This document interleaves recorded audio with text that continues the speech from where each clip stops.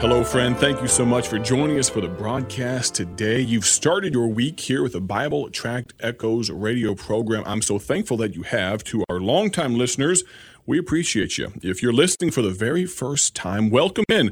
My name, as the intro told you, is Evangelist Micah McCurry, and I have a special treat for us today. We have a guest. Pastor Mark Sigstad is with us. He's going to be talking to us in just a moment. You're going to want to hear all about what the Lord has done with and through his life. Now, he's been able to serve the Lord on multiple continents, but I'm going to leave you on a cliffhanger. You'll have to stick around to hear more about it in just a moment. Before we do that, though, let me tell you about a gospel tract. Now, what is a gospel tract?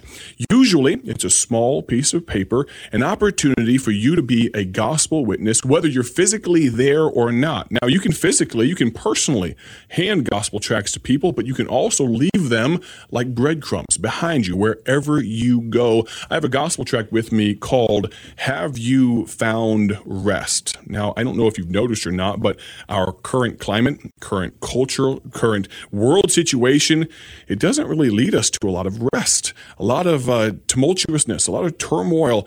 Well, I'm so thankful that we can find rest in Jesus Christ. And that's what this gospel tract tells us about. I'm going to encourage you to visit BibleTractsInc.org. Now you say, hold up a second, what's the price tag? Is it 5 easy payments of $19.99? No, friend. They're completely free. You say, I want 25 of them. Great, still free. I want 1,000 of them. Great, they're still free. They are free. We don't even ask for you to put your credit card information in. If you can believe that, there's no shipping charges, nothing like that. If the Lord leads you to donate, feel free. We're not going to turn it down. But at the same time, our mandate, our desire at Bible Tracts Incorporated, the mother ministry, the foundational ministry of this radio broadcast, Bible Tract Echoes, our mandate is to make sure no Christian worker goes for want, goes needing the gospel tools they need to reach a lost and dying world. And that's why I'm excited to have Pastor Mark with me today on the program. Would you, for just a moment, howdy with the folks and tell them a little bit about your history in how you came to know the Lord? Well, you know, it's amazing. Everyone's story is a little bit different. And my name is Pastor Mark Sigstad, and I'm a missionary. But my job in West Africa for the years that we were there, we were there for 35 years.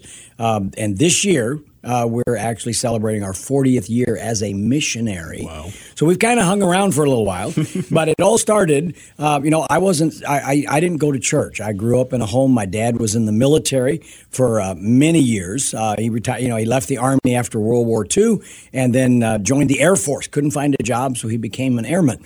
And he served for over 30 years in the Air Force. But we were not a Christian home. We didn't go to church regularly.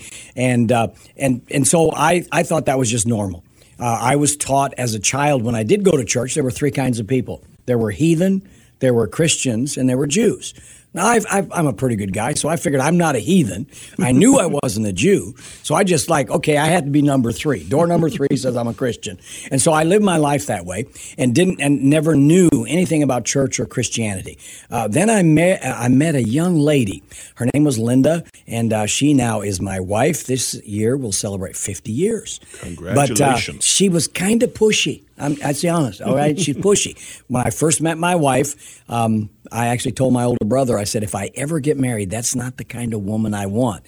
Not because she was pushy, but she was pulling an engine on a 67 Chevy. My wife is a mechanic, and she had grease up to her arms, and I was not really impressed, but I got set up on a double date, and I went out with her, and on the second date, she said, Mark, I want to keep dating you, but I won't date you unless you go to church with me. Mm. That's the pushy woman in her. So, I went to church not because I love God, not because I was, interested in Christianity. I was in love with a young lady. And then I started going faithfully to church, in an independent Baptist church. And one Sunday, my wife, or my girlfriend, asked me during the invitation, she said, Mark, are you a Christian? Now, I didn't lie to her. I thought I was a Christian because I wasn't a heathen and I wasn't a Jew. And so I told her yes, and she was satisfied with that. And then a couple of weeks later, they were baptizing people in this church, and she leaned over and she said, Mark, are you baptized? And I told her, I said, well, I'm baptized, but I wasn't baptized like you guys baptized. I was sprinkled as a baby in a religion that really didn't understand the Bible. And so that was my baptism.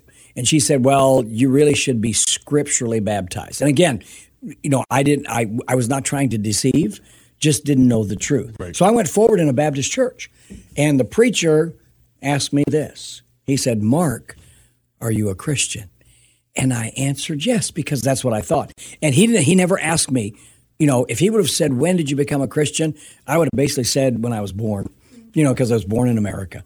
And so I got baptized in that church, and, I got married to Linda. We started having children, but I started listening in church. And I came to the realization that I was lost. But by that time, I was like an assistant pastor in the church. I was writing Sunday school lessons. I was teaching, and it's like, how can I tell these people that I've been lying? And it had been church for 3 years.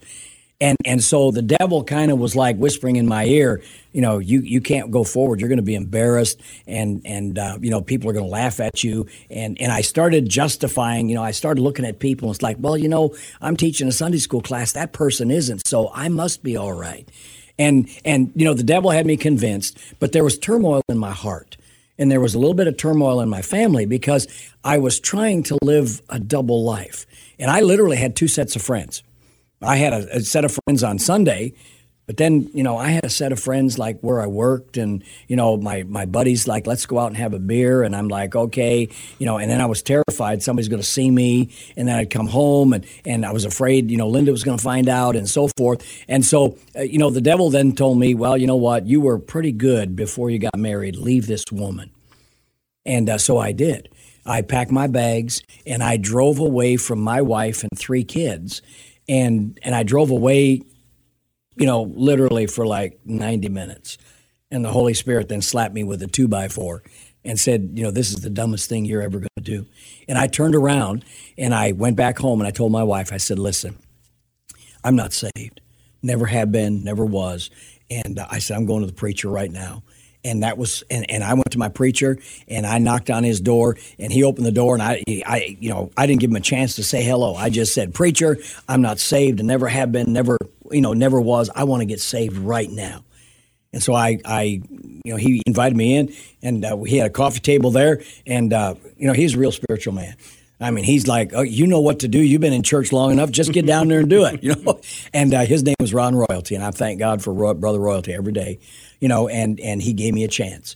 He didn't fire me from, the things that I was doing. He didn't stop me from teaching. And he's like, now you got a testimony. Now you're going to be more effective in everything that you do. And under his ministry, I was baptized. Well, then our church, we had a missions conference 6 months after I got saved. And I don't remember the missionary. It was a conference where, missionary came in every night and preached and taught and gave a challenge. And Linda and I we're a young couple with 3 kids, and I had a good job. And, I was thinking, okay, missionaries are the kids that, going to Bible college and they're going to get out and tear the world on fire. I'm a married man with a family and a good job, living the American dream. I had a lot of debt and I needed a good job to pay my debt. But this missionary was a gentleman from Africa. Don't remember his name, and I don't remember what country he was in. And I really don't remember what he preached.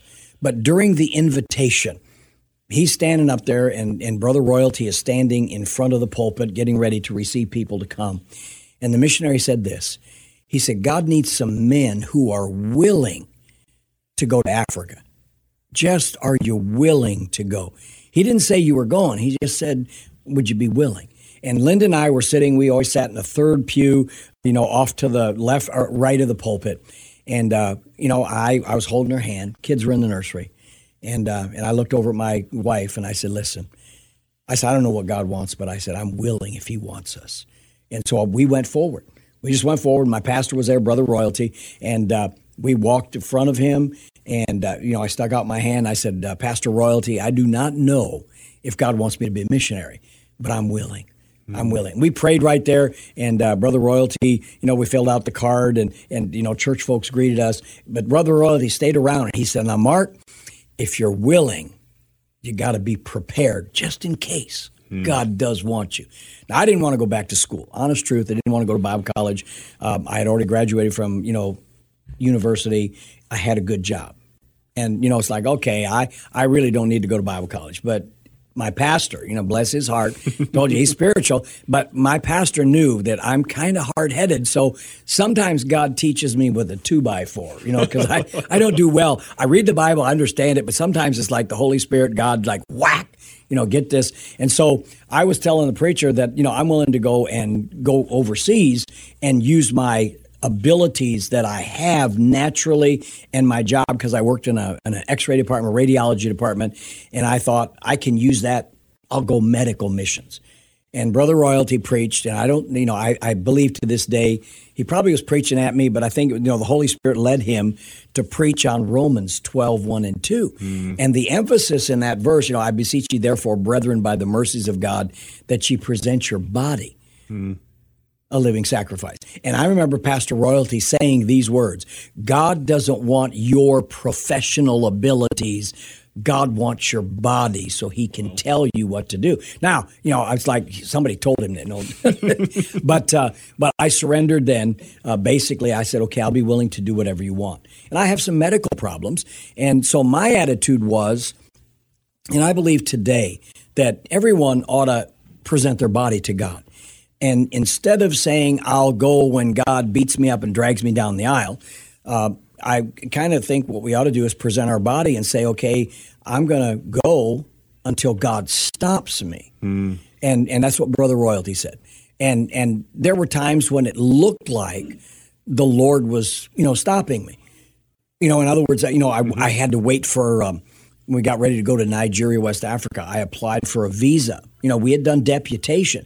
And my attitude was, okay, if God doesn't want me, he can stop me anywhere along the way. So, along the way was Bible college. Along the way was deputation. And then when I got ready to get a visa, the embassy didn't give us one. And I'm like, okay, maybe God's stopping us. But then the day that somebody called and said, we got a job, we want to offer you a job in a radiology department in Chicago. And, they offered me good money. And it's like, okay, maybe God's stopping, because the money was, money talks, And what happened is when I said to the radiology group that offered me a job, I said I'd take the job, because I didn't have my passports in hand. But when I hung up the phone, called the embassy, they said your visa was granted yesterday. I'll tell you the rest of the story in a minute. You need to join us tomorrow on Bible Tract Echoes. Do not miss it. We're going to have more from Pastor Mark Sigstad. Thank you so much for listening. I pray you have a great day for his glory. Thank you for joining us today for Bible Tract Echoes, a ministry of Bible Tracts Incorporated. If you would like to receive a free sample packet of all of our tracts, you can contact us by calling 309-828-6888. That's 309-828-6888. Our mailing address is P.O. Box 188, Bloomington, Illinois, 61702. A faster way to contact us is to go to our website at BibleTractsInc.org. That's BibleTractsInc.org. There you will find more information about our ministry and details on how you can support Bible Tracts Incorporated. Thanks for listening, and may the Lord richly bless you as you serve Him.